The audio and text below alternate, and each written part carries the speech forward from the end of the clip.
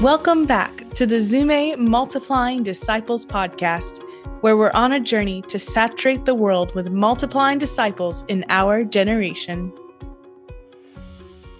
Ron, it's great to be with you today and get to just talk about Zúme and what God's been doing in some different ways.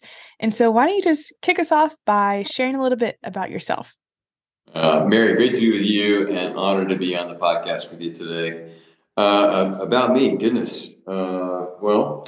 I grew up unchurched, came to faith at 16. Pretty revolutionary experience for me. Very, very much a 180-degree turn for me in my life, and best decision ever made.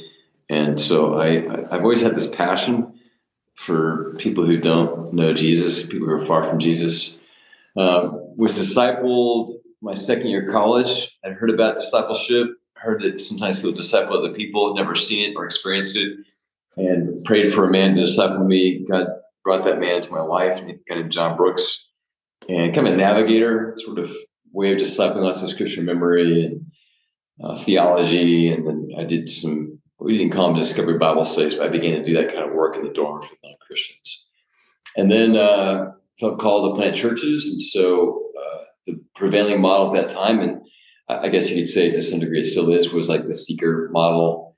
Rick Warren was my sponsoring church pastor out in California. So over the last 30 plus years, I've planted 4 prevailing model churches.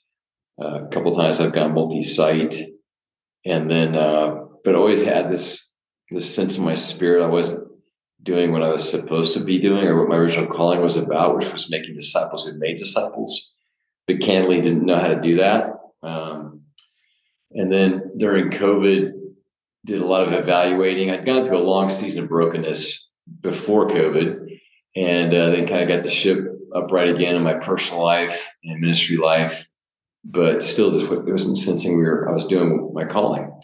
And read T for T by Young Kai, and I'd heard about disciple-making movements. I'd read books about it, but nothing that had any tactical help.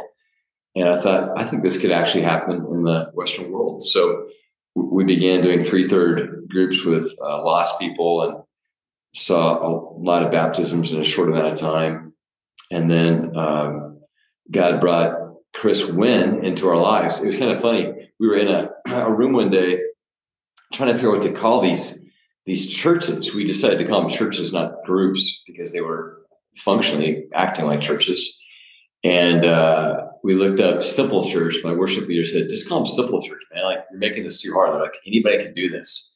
So I Googled Simple Church and found this website called Zúme.training. And in my arrogance, I thought, these are probably a bunch of posers that, they're using some of the same tools we're using, and they call them Simple Churches, but, they're probably some seminary students. Because my experience with the house church movement in the U.S. had not been very positive. And then kind of find out a few weeks later, a friend of mine knew Chris Wynn, who, as you know, and he's a friend of yours as well as mine, does a lot of the work for Zúme, and introduced me to Chris, and immediate brotherhood took place. I go, oh my gosh, this guy knows more about DMM and making disciples than I'll ever know in a lifetime. And so that's how I got introduced both to Chris and to Zúme and started using it. That's a great story, Ron. And so now you're in Denver and Restoration Church. Why don't you just tell us a little bit about just the church that you are leading, and how is Zúme a part of that story? Well, I started the church myself 12 years ago, and we were, kind of running the typical prevailing model plays, and we've helped start 46 other prevailing model churches. So we still believe in that model and still love the prevailing church. We recently moved into a larger building. We own 2 buildings now and have a church plant in one of the other building. And let's see, how do we use Zúme in our church currently? Early on, we use it heavily. Before we met Curtis, it was the primary source of training that we use for ourselves and our disciples and our simple church leaders. And we continue to use it, but over time we've contextualized most of the concepts and tools, and kind of like you guys have done in Tampa, we boiled it down to one page And we run that play over and over again as we're training through our simple churches and through multiplied training events. But we still use Zúme quite a bit. We like there's a concept that we're wanting people to understand or internalize at a deeper level. If there's a Zúme video that communicates that concept, we'll send it to people. And then overseas, we're working a lot in primarily India, but we've been doing, like we just had a guy doing a training event the last 3 days in the Philippines. They'll frequently use Zúme to explain concepts in those languages, the people groups that we're reaching over there. And then locally, we've got an international movement, which is about 6/8 of our movement. I guess it's 3/4 of our movement is internationals. And we have, I believe, 12 different languages being spoken in the international part of our movement. And they frequently use Zúme for training. That's great. So just different ways and ideas that you all as Restoration Church are getting to use Zúme in the church, but then also just in different ways locally, the internationals right around you, and then overseas. And so what have been just some of the things that have excited you, Ron? Any just God stories or moments that you have seen God just move and work as you all have been on this journey? I forgot another way we use Zúme. I'll come back to that question. It's a vision casting tool because we a lot of our work locally is helping churches begin to do disciple-making movement work. Most of the churches are doing it in a parallel fashion, not a hybrid fashion like we are. But it's been a great vision casting tool. Pastors who we've been vision casting to will look at some of the content and see the quality of the content, and then have the concept reinforced. And so it's been a tool to get more pastors to embrace doing DMM here in our local context. Let's see. God stories. Let me think here. Mary, you're catching me on an afternoon. Let me think here. I can't think of a moment in time where someone watched the video and had like significant epiphany and something significant happened out of that. It's been a slow drip training tool. So I'll give you an example. My own simple church. I'm on iteration number 2 of my simple church, but out of my simple church, we have several hundred simple churches that have come out of it. And a lot of the Gen 1 training we did, it was even before we met Curtis, and it was all Zúme. And we would just literally take a Zúme video a week and make that our lookup content for that week. And so I guess that is a story, right? I mean, God's used that initial just out of our one simple church, create hundreds of other simple churches. So that's awesome. So if I'm hearing correctly, kind of, you all have church that meets in a building, and you talk about hybrid, you also have simple churches, and together is the church. The church is in homes, the church is in a building. But some of the ways that Zúme has been a blessing to y'all has been you were using it and pointing people to it. You still do, but really heavily before you had kind of the in-person training time. Is that right? Yes. It laid the foundation for everything that we're doing. Mm-hmm. Yeah. So it was a way to access online in the means that you had until you were able to connect with even more relationships doing training in person. And now y'all are multiplying trainings in person far more and using the videos to kind of just have a place that people can go to when they're not face to face, getting to do the same exact training. Yes. It reinforces the concepts. And then with internationals, because it's in 40 plus languages, it's been a great tool for the international part of our movement. That's awesome. Well, why don't you just tell us more about this hybrid model, this vision that you all are pursuing? Yeah, I don't recommend it for everybody, Mary. It is not for the faint of heart. I coach a lot of pastors. I was coaching a pastor this morning, and I said, I don't think you should do hybrid. And I probably, that might be true of about 50% of the pastors I'm coaching right now. The ones who are more apostolic and have the team that has the type of horsepower necessary to do hybrid, I think that's a great way to go. So maybe for our audience, they may not understand like the 3 primary options.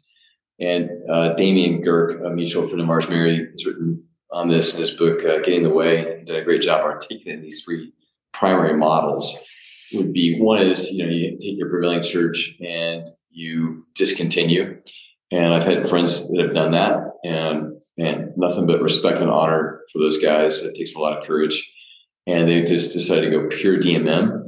I'm seeing more church planters. We have a resident moving here in May, and he just wants to go pure DMM. And I've got some guys in town that are going pure DMM. We have a young adult ministry called The Brook, and I would say it's pretty much pure DMM, but using media to movement to funnel non-Christians into their disciple-making movement. Then you've got churches that will do it in parallel, where they'll keep their prevailing model and go, okay, we're going to do church as we know it over here, but then over here, we're going to have a disciple-making movement. So the pastor I was training this morning, he's not apostolic. He's more of a teacher, prophet. And so I don't sense, given his schedule or his nature, that going hybrid would be something I recommended. But he has a strong apostolic leader in his church who's just like constantly like kicking the door down, trying to make this thing happen. So I said, dude, why don't you just go parallel? I think you'll be happier. He'll be happier. And I think it can be great synergy down the road. Because, as we discover in North America, a lot of people that are reached through a movement still have this sort of historical knowledge of a certain way of church operating. And they once in a while want to go to a building and go to a larger Christmas Eve service or have worship on the weekends with lots of people or whatever. So that's the model. Hybrid is when you're trying to maximize synergy between the weekend experiences and the typical programs of a church and a disciple-making movement. And that's the model we felt the Spirit leading us to pursue. And so what that looks like is we try to reinforce the values of movement through the weekend experience. So we make heroes out of our disciple-making movement leaders. We use the tools that accelerate movement. We use those and teach about those on the weekends. Concepts that we use in the movement, we teach those concepts. We're modeling even like soaps. How we preach is kind of similar to doing a soaps or even a 3:30 experience in a simple church. So we're just constantly asking ourselves, how can we take what we're doing through our programs on the weekends and use that to facilitate movement? And then the people who Google, we do a lot of advertising, and they come to our church. By the time they've gone to the website, they know we're a different type of church and that we're emphasizing discipleship and movement. And so that the weekend experience becomes a funnel moving people into movement.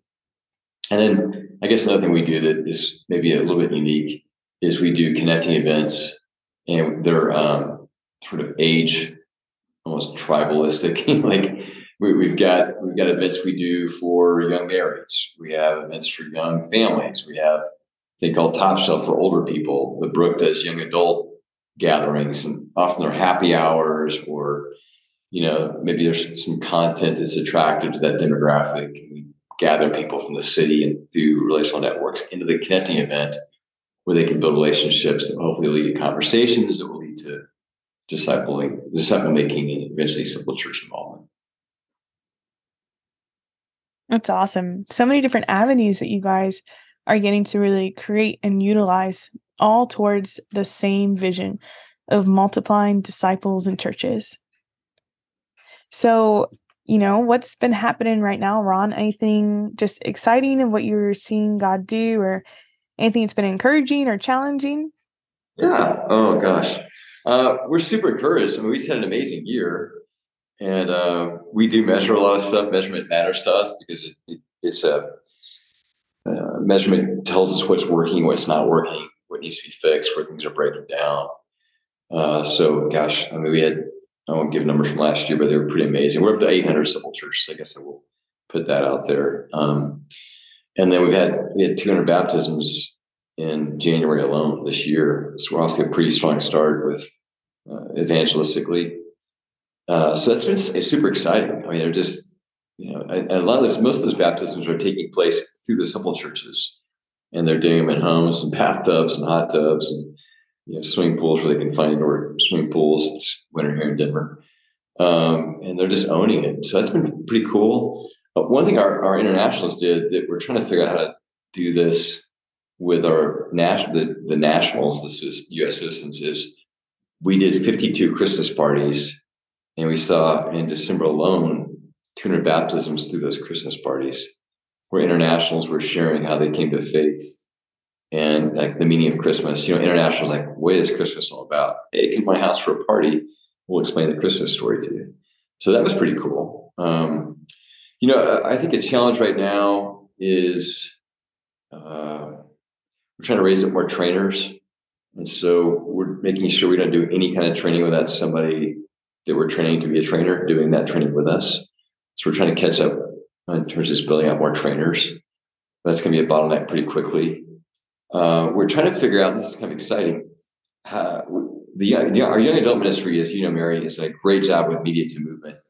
And I mean, every time they have a connecting event, they'll have a couple hundred people, and half the people there will be there for the first time. Just non-Christians looking to meet healthy people. So I'll try this thing called The Brook. It seems like people seem healthy, but not weird in a churchy way. We're trying to figure out how to do that across more demographics. And so that's exciting to us. And the resident we're bringing on will be focused on that, how we can do more with media to movement. We're talking to Glue about some other current initiatives like the He Gets Us movement, they've got going right now, how we can use media to find more people of peace and people who are ripe for hearing the gospel. Alongside that, though, we are doing more harvest days. We're just mobilizing people and going door to door and go to parks and stuff like that. We've got more of that kind of work we've been doing, and we're going to keep accelerating the amount of just out and harvest work we're doing. That's awesome. Praise the Lord. All the different pieces that are happening, that are coming together, and that you're seeing across demographics, your neighbors from across the nations right around you. And so, yeah. Ron, as we wrap up here, is there anything else that you'd like to share? One last thing. I think this is super important. And I'm apostolic, as you know, I tend to forget this. And I have to go, don't forget, this is God's movement. Long before this began to happen here in Denver, there were faithful people on their knees, literally in tears, praying for God to move in our city. And so, the reason this is happening is God has just chosen to move at this time in this place. The wind of the Spirit's blowing, and we just happen to be at the right place at the right time and have people like Curtis Sargent and Chris Wynn, the people of Zúme, that the team has put that together. They were the ones that taught us what the sails are we needed to raise to be able to catch more wind. And so, first of all, huge thanksgiving needs to be given to God for what He's doing in our city. And then secondarily, Mary, I want to thank you and the team at Zúme for coaching us, for teaching us, and giving us the tools we needed to and step into what God has asked us to do here. Thanks for listening. To learn more, go to www.zúme.vision. And to be equipped, go to www.zúme.training. Have questions for the podcast? You can email them to podcast@zúme.vision.